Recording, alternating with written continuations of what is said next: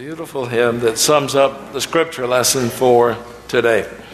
And this is a continuation of a series that we actually started way back on the first Sunday in Advent. What the baby saw, faces around the manger. And on that first Sunday in Advent, we talked about Mother Mary.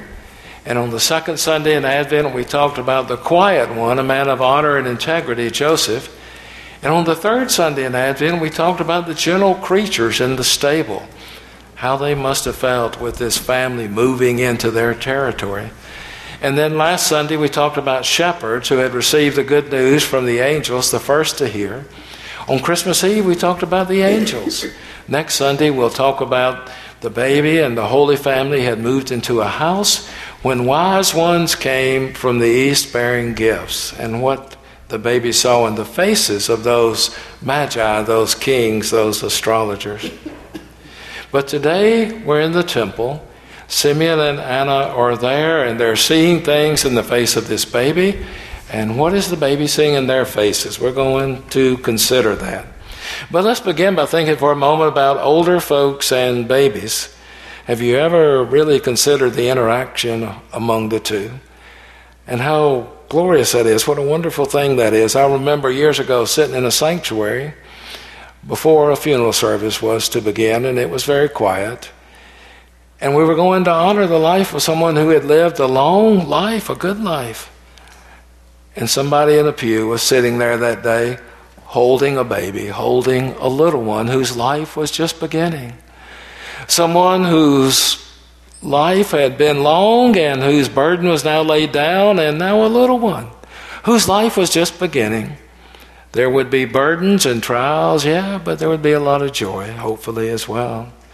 The differences in years and experience, but a special bond between older folks and children. Have you ever taken a child or a grandchild into a nursing home or a rehab facility and just watch the faces of the folks light up? What a difference it makes. A special kind of feeling, a bond, a unique kind of thing going on. And in our gospel lesson for today, that's part of what's happening here, isn't it? Simeon and Anna, two older folk in the temple, and then there are Mary and Joseph and a baby. It's fascinating to watch someone whose hair is graying like mine and some of yours, cuddling and playing with a little baby and the joy that brings. And I've often wondered what it is exactly that causes older folks to see in babies. What do they see? Why do they laugh and why do they smile so brightly? And now I know, and most of you know as well, many of you know as well, those times and the joy that a baby brings. Maybe older folk are reminded of a happier time when those things which were ahead of them greatly outnumbered those things which were behind them. Or maybe in the sweet face of this little child we see someone whose life maybe won't have some of the bumps and disappointments and bruises that we had along the way. And we're hopeful and we're joyous and we're optimistic. In the gospel lesson for today, we focus in on Simeon to start with, an older man, and his eyesight was maybe not so good, but his spiritual eyesight was 20/20 or better, for he saw in this little baby, he saw in this child brought to the temple by his parents, he saw the anointed one of God, he saw the Christ, he saw the Messiah, he saw the one who had been so long hoped for and prayed about and longed for. That's an awful lot, isn't it, for one old man to see in the face of one baby? So let's take a closer look at what Simeon did see in Jesus, just for a moment or two now. For one thing, he saw in him the promised Messiah who brought salvation. Verses 28 and 30, he took him up in his arms and blessed God and said, "For mine eyes have seen your salvation. For many, many, many years, too many to count, the people of Israel had longed for the Messiah, the deliverer, the Christ, to come and deliver them. Many Jews have conceived of this Messiah," and you know this story, in political terms and military terms, looking for a leader to come in and break the yoke of oppression, break the back of the oppressor Rome, deliver them, establish them as a great power. But not everyone had that longing. Not everyone had that picture and that hope. There were folks in the land like Simeon, and they were known as the quiet in the land, the quiet ones, hoping and praying. No dreams of violence, no dreams of power or takeover, nothing about swords and spears and armies with banners. They believed in a life of constant prayer and quiet watchfulness until God should come. And when God did come, Simeon was able to recognize him as the Messiah who brought the gift of salvation. What else did he see in the child who brought salvation? He saw in him one who brought salvation for all people. Verse 32 of the gospel lesson, a light for revelation to the Gentiles and for glory to thy people Israel. This was God's desire, to save all nations, to save all peoples, to make this gift available to everyone, not just the children of Israel, but revelation, light for the Gentiles. And Gentiles literally meant the nations, those nations outside of Israel, sometimes referred to as even pagan or heathen or outsiders or all kinds of other unflattering terms. But this universal, all-inclusive attitude that Jesus came for everyone is a prominent feature of Luke's gospel. And maybe that's why Luke tells this story and no one else does, because it fits in with his theology and his thinking and his way of understanding Jesus. A Jesus for all people. The Messiah who brought salvation for all people. What else did he see in this child? He saw down the road, that harsh road, he saw suffering and death.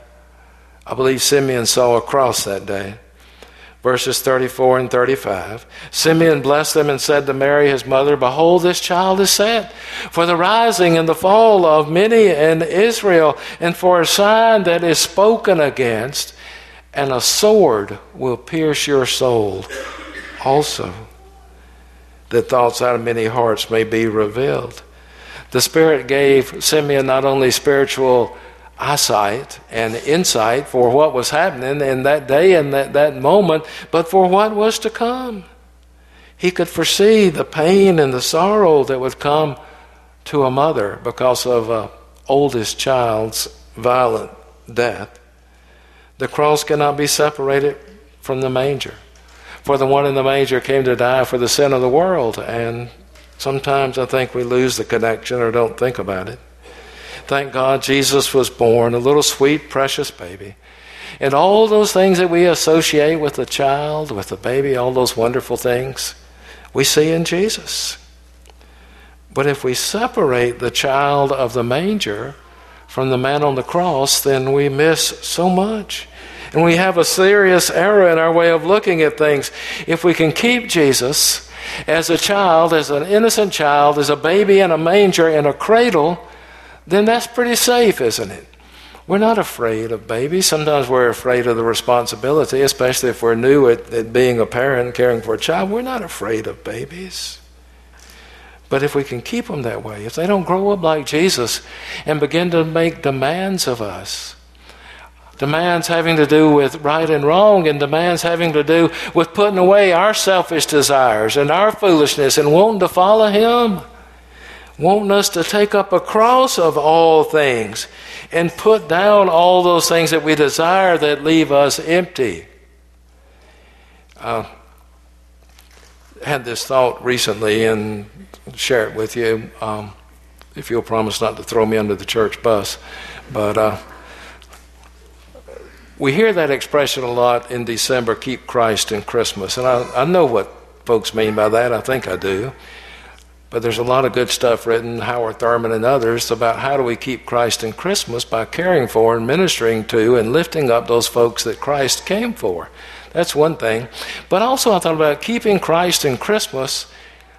That could be pretty safe, couldn't it? If we can keep Christ in Christmas as a little baby then that's one thing. But if that baby grows up to be a man, a Savior who demands our life and our all, that's something else. So another way maybe of thinking about keeping Christ in Christmas is that's safe, that's easy. We love babies. We love birthdays. We sometimes have a hard time with folks who think they have the right to ask for our hearts, to ask for all of us who die for what they believe. Why was the spiritual eyesight, back to the story now, why was the spiritual eyesight so good in Simeon and in Anna? Why were two folks who had more years between them than they would have cared to admit able to see an ordinary looking baby, and to see in that baby a Messiah, a Christ, an anointed one, a promised one of God? Why was their eyesight that terrific and that wonderful, and able to see beyond the joy of holding a baby to the agonizing death and the trouble that would come later? One reason is that they had been looking for him, and they had been looking for him with a constant, never-fading hope. We see what we're looking for, don't we? We've seen the little puzzles and the little things and little trick things sometimes. We sort of see what we're looking for, and we have to look again to see things that are there, but maybe we weren't looking for them. They were looking for this Messiah. They were looking for this child. And they had not given up hope after all these years. And they kept looking. Verse 25, now there was a man in Jerusalem whose name was Simeon, and this man was righteous and devout, looking for the consolation of Israel. That was his life, looking for Christ. Concerning Anna, in verse 38, and coming up at that very hour she gave thanks to God, and spoke of him to all who were looking for the redemption of Jerusalem.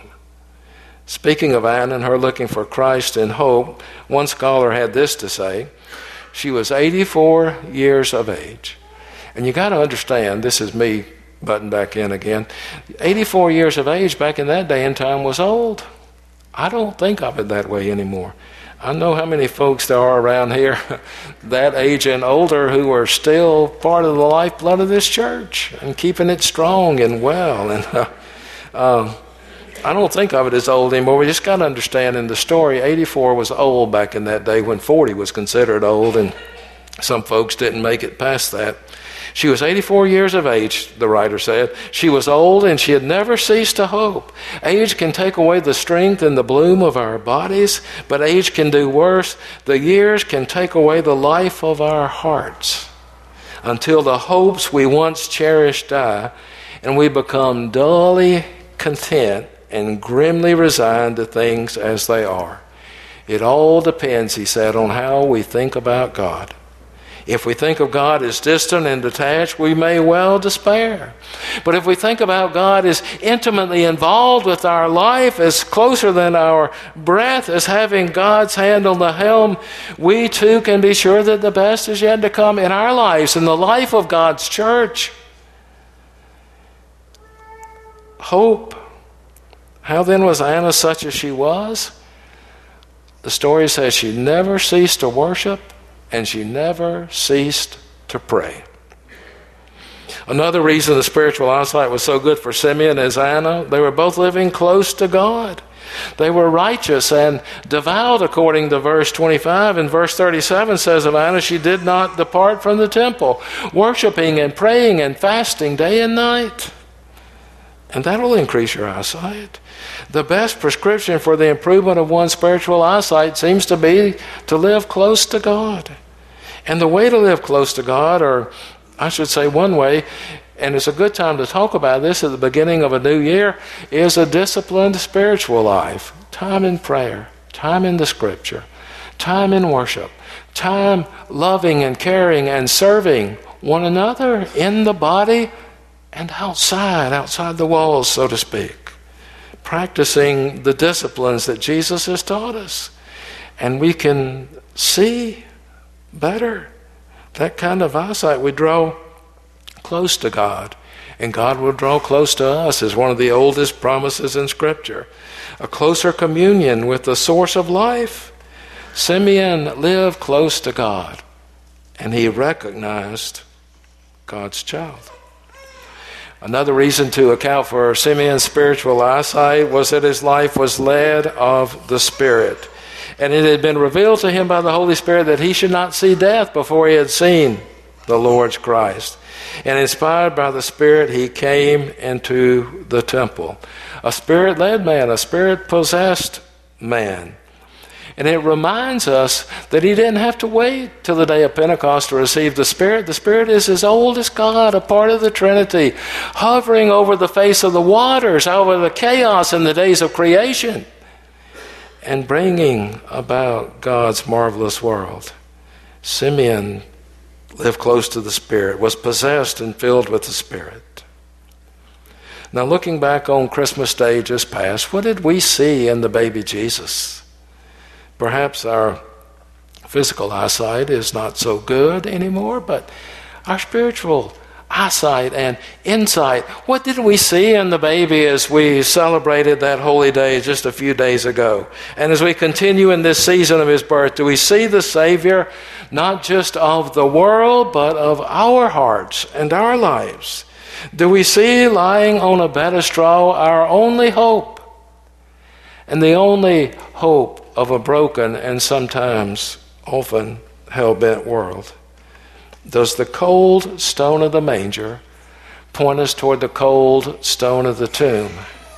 And do we understand the connection, the suffering and the dying, so that all might live? If Christmas has passed us by once more without grasping this hope and without hanging on to this truth, maybe some changes are in order in our lives, did we look forward to Christmas this year with a sense of real hope, and do we look back on it in the same way? If not, maybe it's because we've been placing our hope in the wrong things. We've been living close to God, praying, studying the Scripture, caring for each other. If not, maybe that's why we haven't seen all there is to see in the face of the Christ child. And are our lives open to the leading of God's Holy Spirit? It may be something specific, a feeling or a little nudge inside, which is the way the Spirit often makes itself known in my life, and I think in many of yours. And then also as we read Scripture, and as we open our hearts, and not just our hearts to this Christ, but every room in the house that is our hearts, holding nothing back, locking nothing away. We stayed in a place recently, a vacation rental house, and there was one closet that wasn't open because it was locked. It was the owner's closet where they kept all their secret stuff, I guess. But are there secret places in our heart that we don't want God to have the key to? Maybe the Spirit needs to nudge us. It may be a message or a song, or it may be words that jump off of a page and grab us and won't turn us loose. We've talked now about what Simeon and Anna saw in the face of the baby. What did the baby see in their face? Let me close with that thought. In the eyes of Simeon and Anna, what did the baby see? Maybe he saw hope fulfilled and faith affirmed. Two of the many miraculous and marvelous things that happen when folks longingly and prayerfully wait for the coming of the Lord. What does the risen and living Christ see in us when he looks into our faces? Does he see hope fulfilled? Does he see faith affirmed? How are we doing when it comes to patiently and prayerfully waiting for the Lord to appear? Some things to think about, pray about, and consider on the brink of this new year. Amen.